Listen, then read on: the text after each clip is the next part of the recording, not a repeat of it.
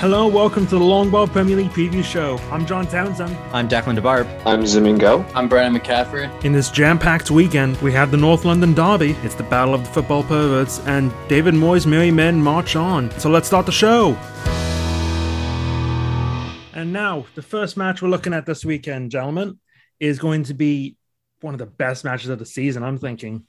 We have Man City versus Chelsea. City have looked unstoppable this season, and Chelsea haven't lost a match yet. So, who do you guys think will win this rematch of the Champions League final? Declan, let's start with you. I think that this is an interesting one. You know, we have City-Chelsea this week, and if I'm not mistaken, we have City-Liverpool next weekend. So, two big games in the grand scope of the championship, because I think that most people have kind of settled on these three teams being the real contenders this year. Chelsea look like the real deal, especially with Lukaku. You know, Manchester City is Manchester City. So it should be a good game. And like you mentioned, it's two coaches that match up really well against each other. Tuchel seems to be in Pep's head a little bit and has seemed to get the best of his players out of him when he comes up against this Pep Guardiola Manchester City squad. You only have to look at the Champions League final from the previous season to see that. So I think it should be a really good game, and one that will draw the eyes of a lot of neutrals, I'm sure. Well, it definitely will. Now, Zimming, as someone else who's up the top of the table, where do you see your fellow London rival Chelsea? How do you see them faring in this match? First of all, I think this will be a very competitive game. And I really don't see this game having too many goals on either sides. It'll be a pretty low-scoring game. And in my honest prediction, it'll be probably a 0-0 or a 1-1 draw. I just don't see either side. That's not what the fans want to hear. 4-3 barn burner. That's what we need. I mean, I can say it'll be 4-4, 5-5, entertaining game of two halves of both sides. But I think at this stage of the season right now, as well as just based off of the previous form of both sides, coming, I guess, with the Clash of Titans, I just don't see either coaches taking too big of a risk in this case, right? And when both teams, playing a little bit more conservatively against probably their biggest title challengers for the season, you're definitely going to see a lot more tactical, movement in the midfield and being very smart with playing the ball forward. So, I definitely will think this will be a great game, but I just don't see, there will be, too far of a one-sided match for either side. Initially I was giving the edge towards Chelsea just a little bit, just because of their form throughout the season so far, but knowing they're going to travel to the Etihad, just really neutralizes out my predictions for the game. Well, as you mentioned, we battle the midfield. Is it again? Is it at the head? I'm sorry. I thought it was a Stamford Bridge. Oh, really? Yeah. I thought yours is Man City versus Chelsea, so I assumed it was the home one that you're going to put first. I believe it's Stamford Bridge. It's at Stamford Bridge. Oh. Yeah. Okay. That definitely, because that tied into my answer. That's why I was wondering. Well, Theo, where do you see this match going? Do you think because it's going to be at Stamford Bridge, Chelsea could have the edge? I definitely think that. And like you guys said, it's definitely a clash of the Titans. These are the two title favorites. And for me, I just think Chelsea's squad depth, I mean, don't get me wrong, City has tremendous squad depth, but with this Saul signing and Lukaku's been out running and it's at Stamford Bridge, I really like Chelsea here, but I do agree it's going to be a hard-fought tactical match, low scoring. I could see a draw, but it's going to be a 1-0, 1-1 type affair, in my opinion. But I give the edge to Tuchel and Chelsea in this. Well, going into this match, Chelsea and City have only conceded one goal each a season, whereas Chelsea scored 12, City scored 11. These are two of the most well put together sides in the league. So it's going to be much watched TV, as well as I believe at the same time, it's going to be United versus Villa. So there's two massive games to get your morning started, or morning, at least if you're in Canada or even in America or some parts of America. But so that's going to be a great way to start the day. But so now excited to see Pep bring back the WM and try and beat Chelsea with some weird tactic. One thing to keep in mind: Tuchel has won 4 straight against Pep Guardiola, going back to the PSG days as well. So I definitely think that Tuchel has the upper edge in this matchup. It'll be interesting. but I think it'll come down to a few individual mistakes and how they're coached at the end of the day. Yeah, well, the Champions League final was a great match to watch up until Kevin De Bruyne exited with an injury, but both teams are now very to go. I'm really excited for that match. But now let's move on to another London team in West Ham versus Leeds United. Now, I'm certain Declan's going to be wanting to be gloating right now as West Ham got a bit of revenge on United in the Carabao Cup, otherwise known as the Community Shield tournament, except mid-season, the one nobody cares about. But you're only saying that because you lost, John. Yeah. Most likely, yes. But they're going up in a pretty interesting matchup this weekend against Leeds. And as we said in the opener, David Moyes' Merry Men are a proper unit right now. There's a ton of optimism in the camp. Mikel Antonio is going to be coming back as well. He was amazing to start off the season. And Declan, I'm just going to give you the stage right now to be happy. You know, it's a shame we haven't talked about my West Ham so far this season. They've been putting in the bits. The game that they played last weekend, and I'm sure we would have talked about that if we ended up recording an episode for last week's round of fixtures. But I wasn't expecting them to be this good this season. There was a lot of doubts. There was a lot of things that I was really worried about coming into the season. For those of you who checked out our Premier League preview episodes, but they seem to be a proper unit. Mikel Antonio has come out scoring, and he was the biggest question for me. You know, a lot of people see him not being a striker, and I think that he was sorely missed last weekend against United. But if he continues his scoring form, he is the focal point of West Ham's attack, and I think he's going to cause some Leeds. He's going to cause Leeds some real problems this weekend. He's a handful, especially given the fact that Leeds are down. They don't really have a recognized central defender, with Luke Ayling filling in Liam Cooper, who at the beginning of the season was only a tertiary option for them, being one of their only fit center backs. So Bielsa's team is up the creek without a paddle, if you will. And, you know, this potent West Ham attack that defends so staunchly will cause them problems. I'm sure of it. It's been a rough start to the season for Leeds, as they haven't won a game yet. They're right now in 16th place in the Premier League, and that's definitely not what they want to be. There was a quote in The Athletic that Declan sent to me today about how Bielsa has aspirations for Europe this season. So the fact that they're in 16th is unacceptable for him, and I'm sure he's going to be doing tons of squats at home, just furious at the situation that they're in right now. But Brennan, what do you have to say about Leeds' chance against West Ham? I think that West Ham has been nothing short of very impressive, to say the least. What David Moyes has done with this side is, I mean, they're doing much better than Arsenal. Like, you guys have Europa League to look forward to. I don't even have that.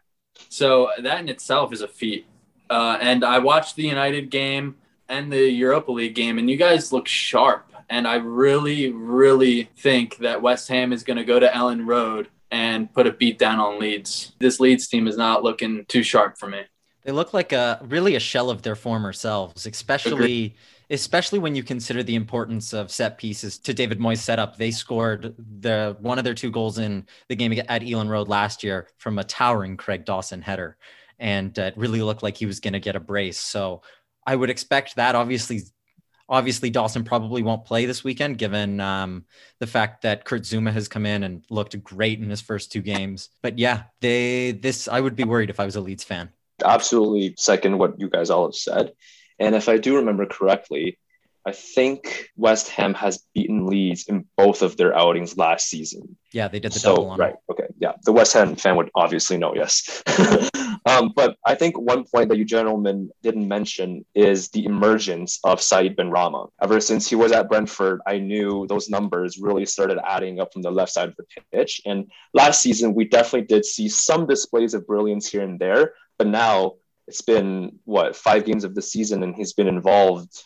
Correct me if I'm wrong. I think 5 for 5, right? Involvement. 5 for 6, including the Europa League. But yeah. Right. There we go. Which is crazy numbers, given someone coming in second season in Premier League and adapting to the system. And I think him and the front line of West Ham all form a fantastic partnership. So definitely someone to be looking out for. And yeah, like I said, Leeds fans should be pretty nervous in this upcoming fixture. But, this West Ham team is on fire, and especially coming off such a high victory over United, this would be, in my opinion, more interesting to watch from a neutral perspective than the City and Chelsea game, just because of the sheer excitement. And, two sides are known for their electric fans and atmosphere. Fantastic game for the weekend. Yeah, and actually on that point as well about Benrahma's emergence, I wonder if maybe having Lingard in the squad last year, even though Lingard was fantastic, having that spot opened up where Benrahma could fill in at that creative midfielder role he's so good at, that's probably skyrocketed his production, because he's now playing in the role that they brought him in to play. Whereas last season when he first got there, he's probably still getting used to the club, used to the system, used to the guys he's playing around, where he had to starting from zero chemistry. Now he's found that chemistry, and he's looking fantastic in my fantasy team. I just have to say that right now. Yeah, you're a fool if you don't have $6 million Said Benrahma in your FPL team. The link that he's already formed with Mikel Antonio seems to be, if I can harken back to it, the link that Payet had with Manuel Lanzini, and how both of those guys were able to play off each other, and they were really the centerpiece of West Ham's attack in 2015-16, the year where they made the Europa League for the first time.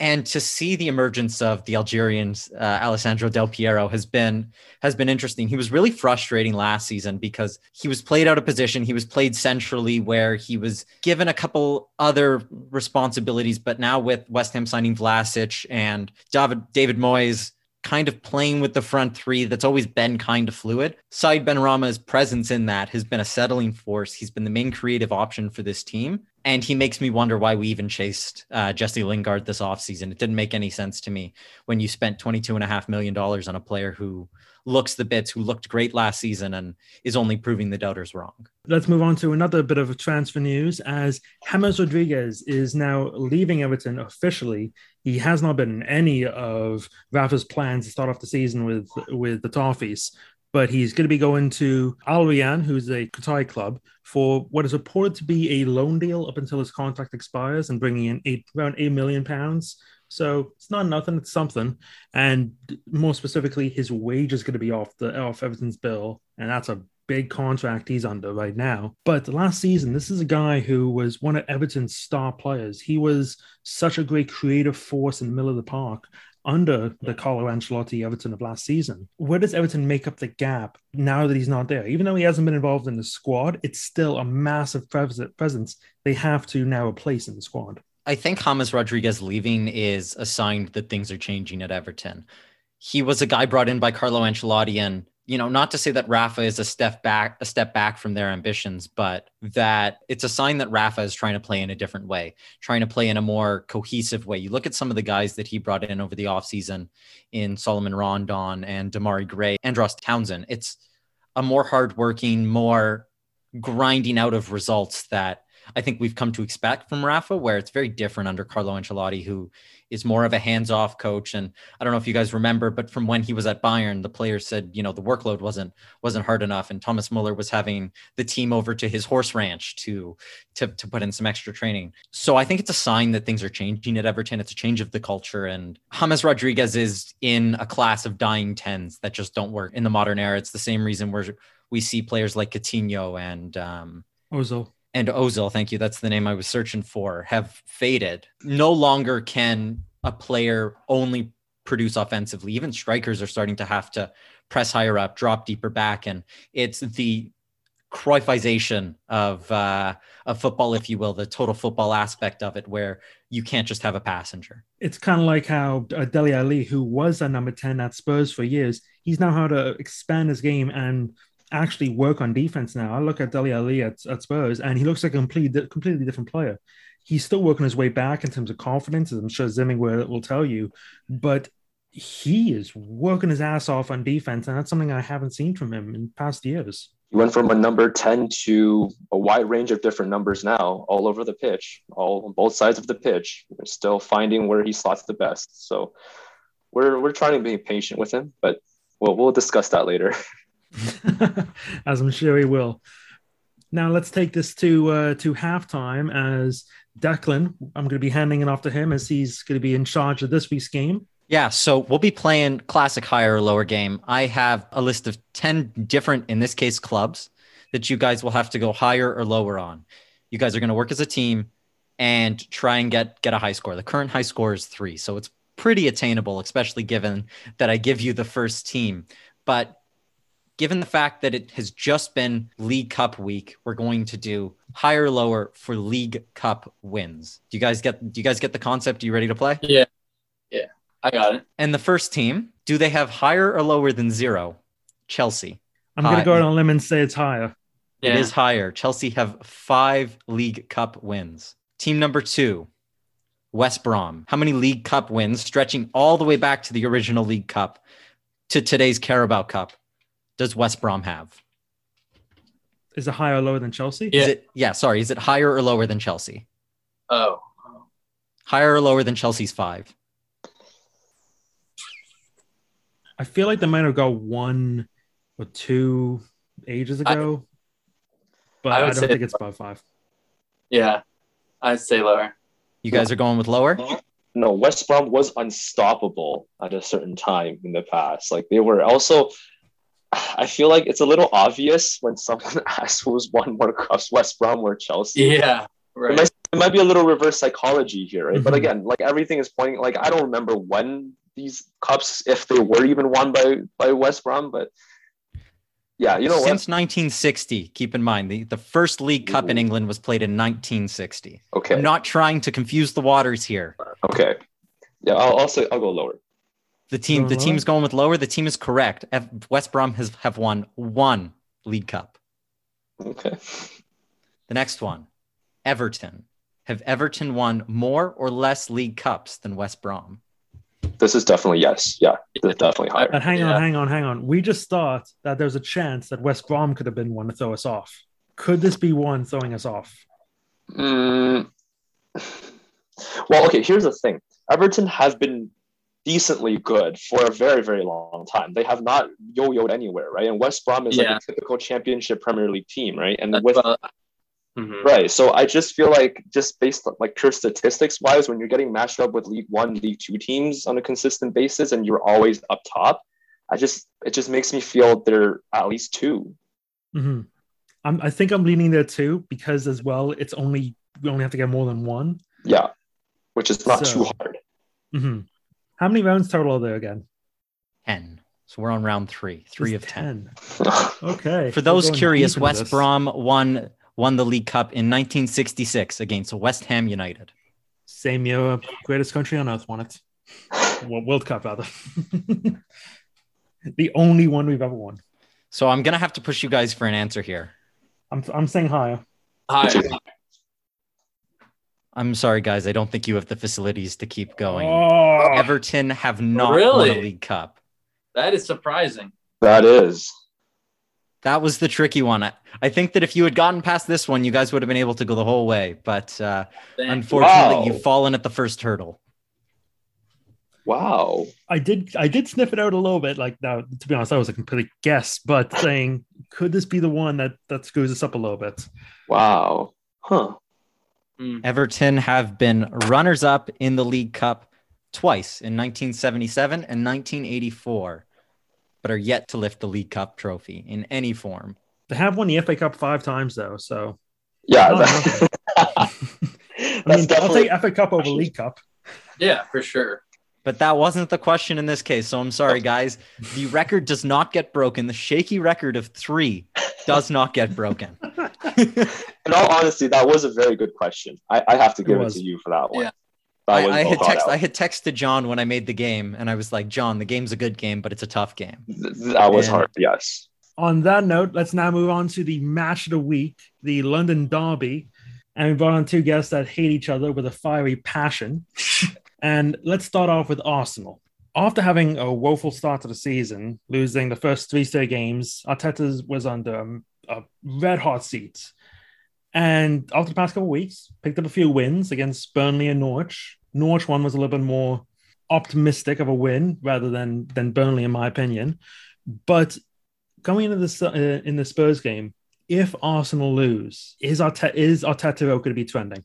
I believe it always will, just because that's how Arsenal fans are. We're just always either so divisive or we're just quick to jump on Twitter or on AFTV or something. But I hopefully we don't have to worry about that, because I'm hoping now that we have Partey back in the squad, we have Gabriel and Tomiyasu's really, really impressed me since he's been here. Hopefully we won't have to worry about him being on the hot seat. So is there a bit of optimism going into the game this weekend? Do you think there's a good chance Arsenal can get a result? I do. And Spurs are looking not too good right now, especially after that Chelsea defeat and the Conference League game.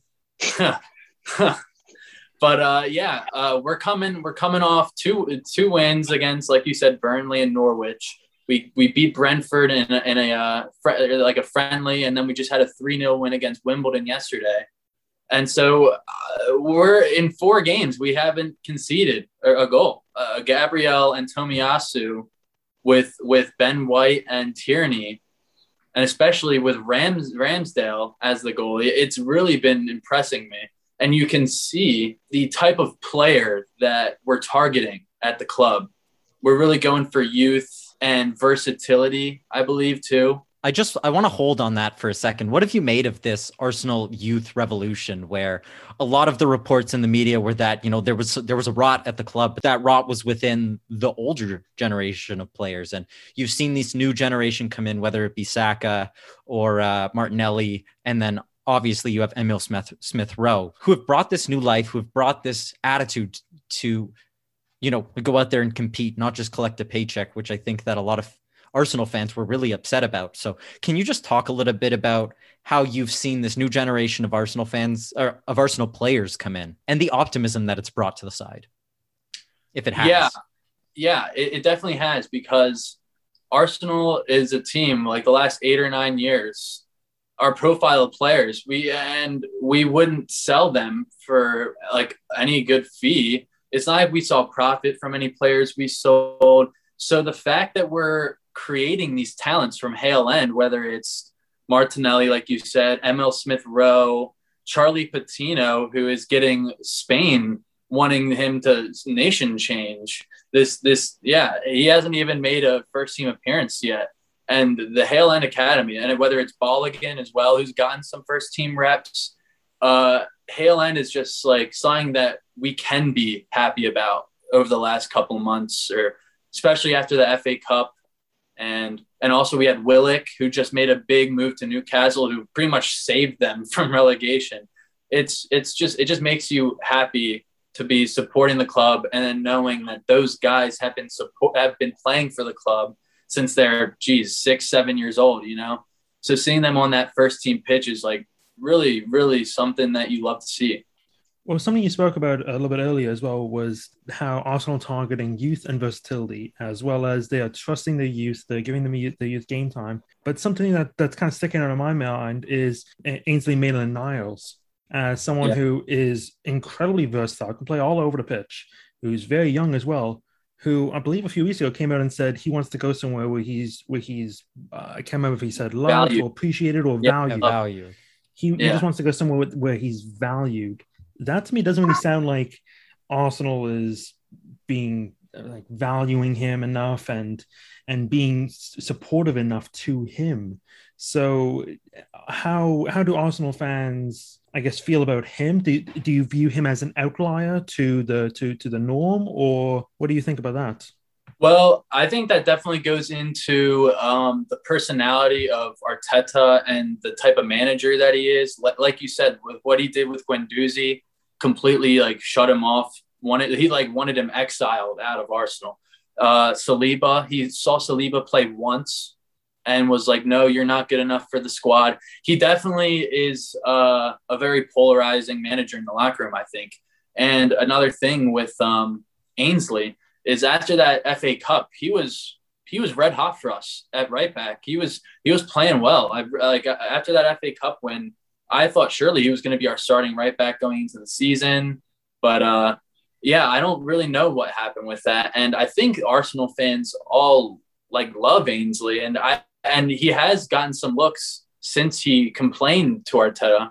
He's been getting looks at CDM since Xhaka was carded. He was ineligible for a game.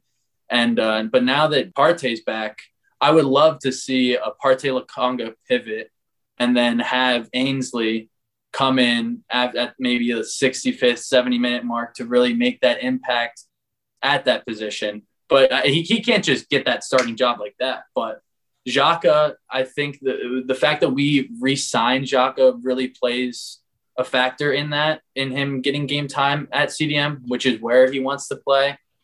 But I think he should be there over Xhaka. I think Xhaka should be in Roma right now after the way he was twerking for Mourinho. I really don't support that, but yeah, I thought he was gone, but I see Zemi signing the zone out, so let's bring Spurs back into the conversation. And it's been a bit of a tale of 2 months for them so far, because the first season, Nuno won Manager of the Month. They were, if not first in the league, at the least at the top of the table at the end of the month. And then they got smashed 3-0 in back-to-back games. Now one of them, he got a red card, and then the kind of floodgates open from then. But then 3-0 against Chelsea as well. How are Spurs fans feeling at this point of the season? Is it a little bit nervous? Are you still very trusting in Nuno? What's the overall emotion like? I think, some fans aside, it wasn't too big of a surprise given what happened in the last 2 Premier League games.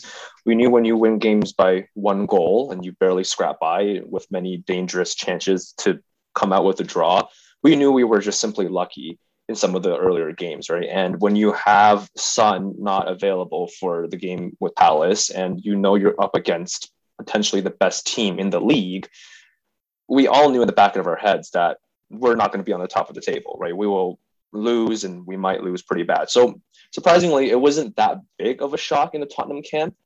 But I think what's more important now is that we have a more healthy realization of what we actually are. And, facts are facts. We are not title challengers. We are not first or second in the league. We slot right, underneath those Champions League spots as of right now, given what we have.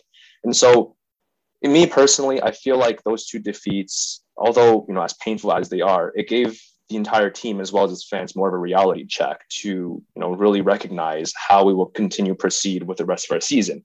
And, in our latest cup game against Wolves, we still showed that, we are still a functioning unit. Those, 6-0 in the last 2 games didn't completely destroy our morale. And seeing, most importantly, the people who we have a little bit doubt about, including Dele Alli, Harry Kane, as well as Ndombele, all contribute some way to the score sheet. It's definitely more of a confidence booster, both for the fans as well as the team headed towards the North London derby. So the passion is there. We're very excited to play Arsenal once again at the Emirates. And yeah, we'll see what happens. And I'm sure that we'll get on to the Harry Kane thing in just a little bit, but how has the first 2 months under Nuno been? I know that Spurs fans wanted a more scintillating, attacking style of football that you guys saw under Pochettino, but that's just not what Nuno is going to offer you. So how have things been to adapting to this new, but yet still very defensive manager? I think, Mourinho was by no means Pochettino, right? He is known throughout his career as a more defensive-minded, park the bus type of coach. So also yes, a lot less friendly of a fellow. Mourinho is. Yeah, very true, very true. But Nuno in the past has cited Mourinho to be one of his mentors, one of the people who inspired him to develop his own tactic.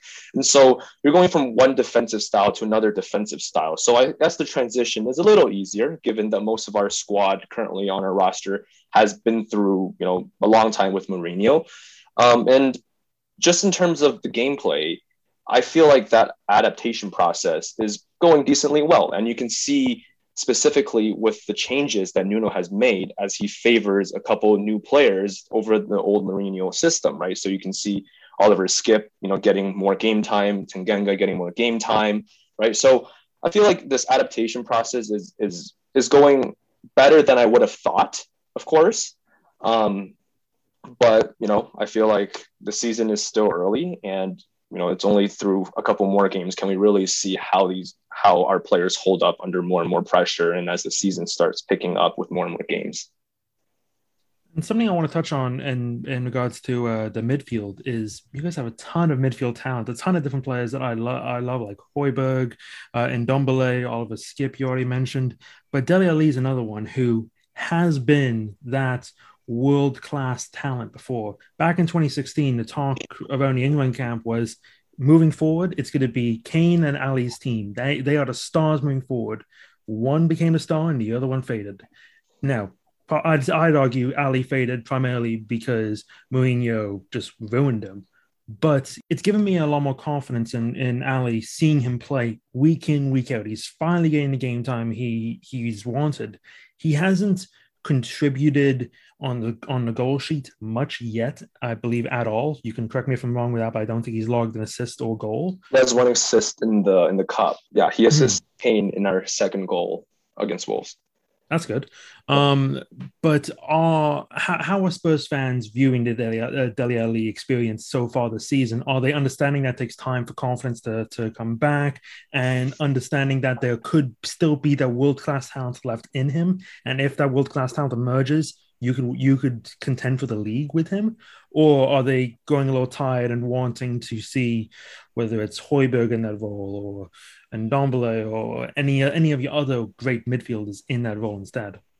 Yeah. So I think the general consensus within the Tottenham fans are that we are still giving him the chance to, again, prove himself like he once did. And, when you hit so many goals and so many assists from a more midfield position in a certain season, those good memories never really fade, right? He was crucial in our third place finish that season after losing to someone in the end of the last match day.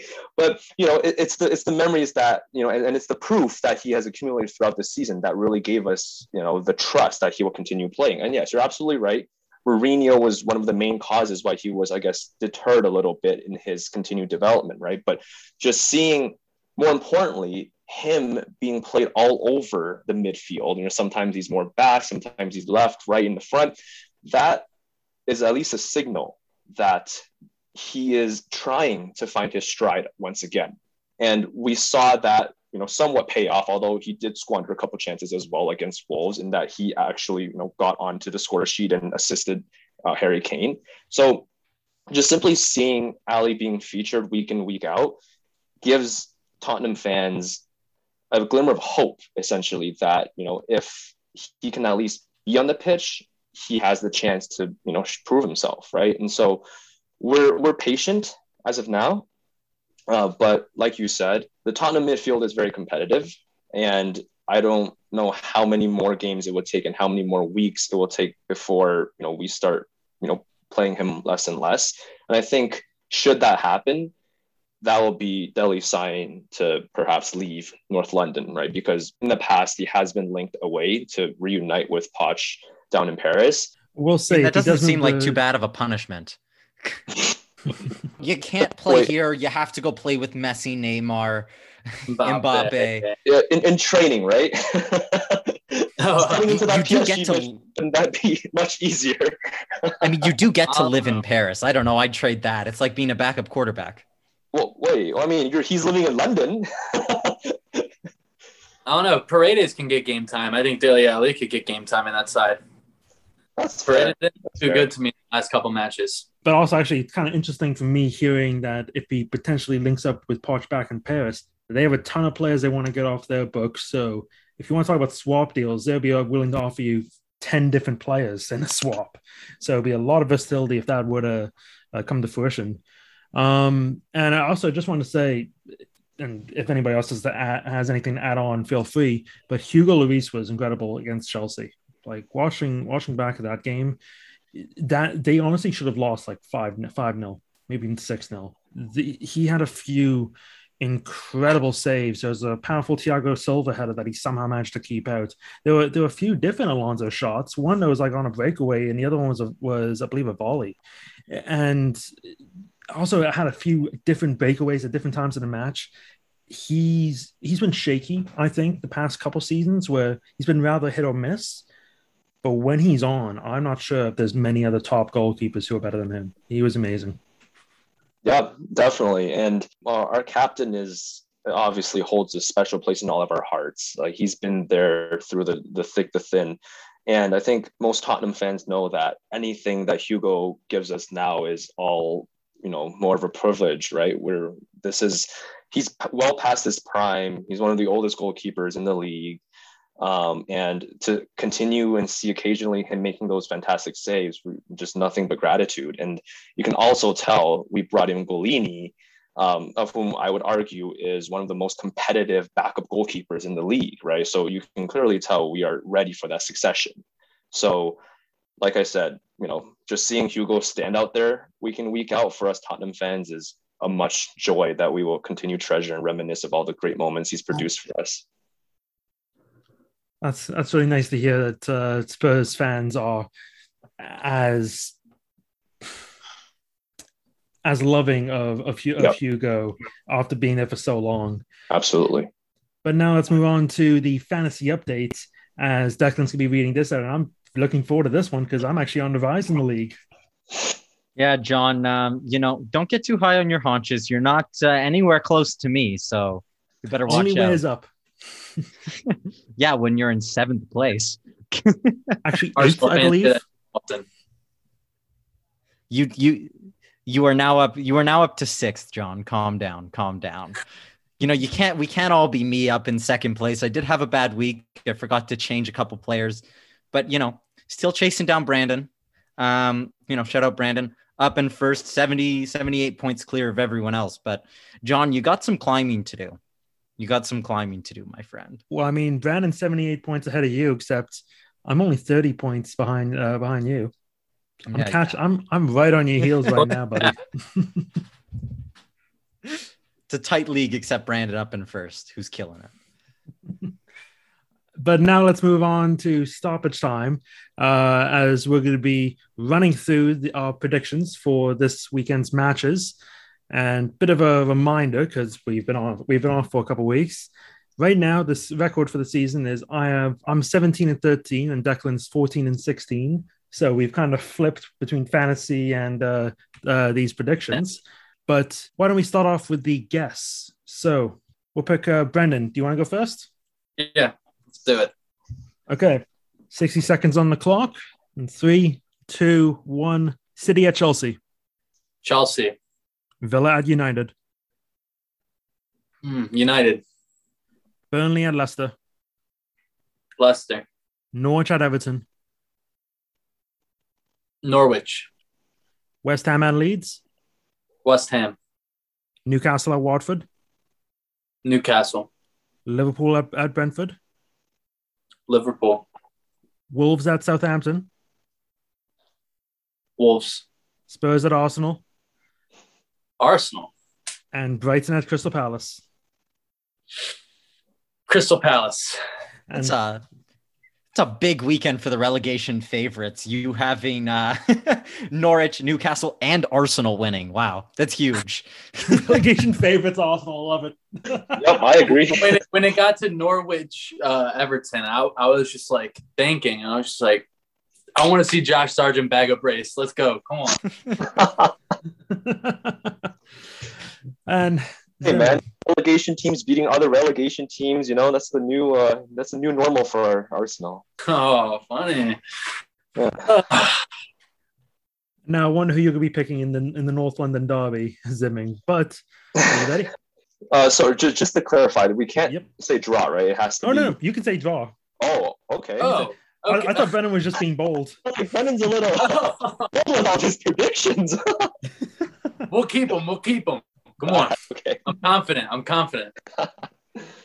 Brennan's just going, okay, I'm gonna guess all these teams gonna win in spirit. Yeah. But Zimming, are you ready? Yep. 3, 2, 1. City at Chelsea. Draw. Villa at United. United. Burnley at Leicester. Leicester. Norwich at Everton. Everton. West Ham at Leeds. West Ham. Newcastle at Watford. Draw. Liverpool at Brentford. Draw. Wolves at Southampton. The Saints. Spurs at Arsenal. Spurs. Brighton at Crystal Palace. Draw. And 28 seconds. Well done. That's actually faster than we normally get, to be honest. I mean, I also draws for you, Zimming. There's some of them, so I kind of was already thinking of the fixtures when you first announced it, so I have a general idea.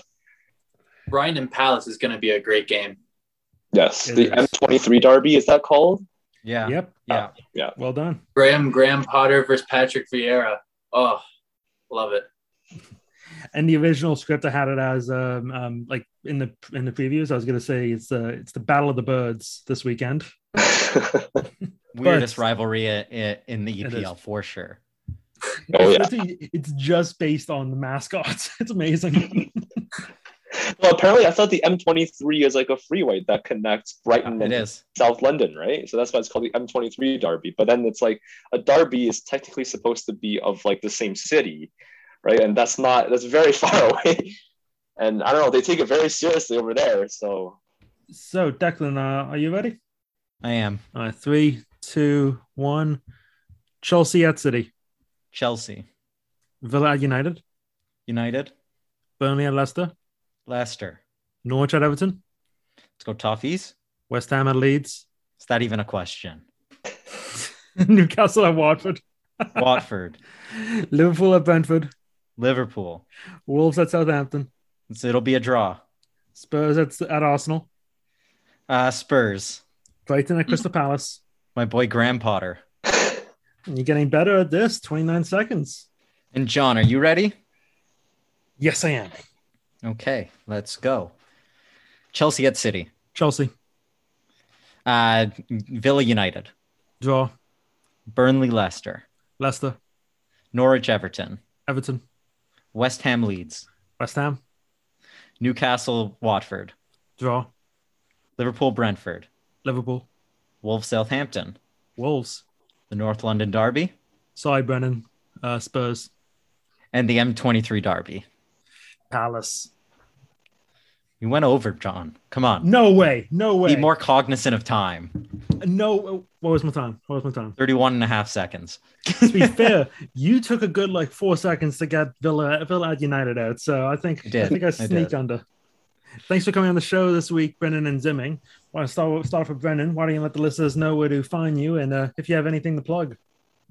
My Instagram, B McCaffrey, BMCCAFFRAY13, or my Twitter, which I post a lot of soccer stuff on, or a lot of tweets regarding Arsenal.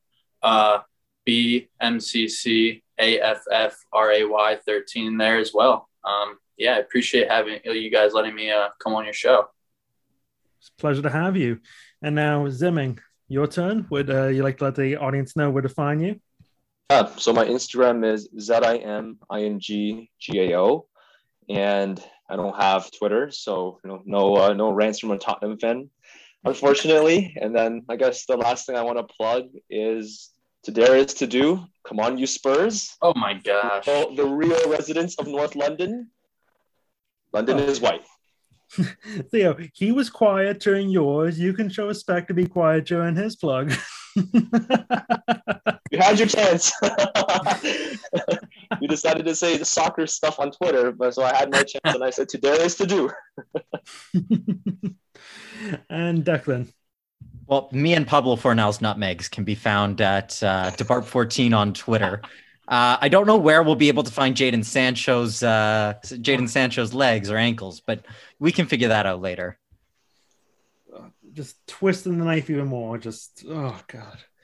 And you can find me and my depressed ass at John Townsend99 on Twitter and Instagram, as I am slowly but surely going crazy looking at this United squad, trying to learn how to defend like the newborn cattle. It's incredible. I get a heart attack every single match from one new defender each time. It's never the same one too. They switch it up. Oh, well, if I can say anything, it's better than having Pablo Mari. That's all I can say. No lies detected. Want Craig Dawson? You can have Craig Dawson. No? I'm okay. And that's going to do it for the show. Make sure to keep your eye on the Mastermind site podcast feed for the Mastermind review show after this weekend's games. If you enjoyed this podcast, please give us a 5-star rating as it really helps grow the show. And thank you for listening.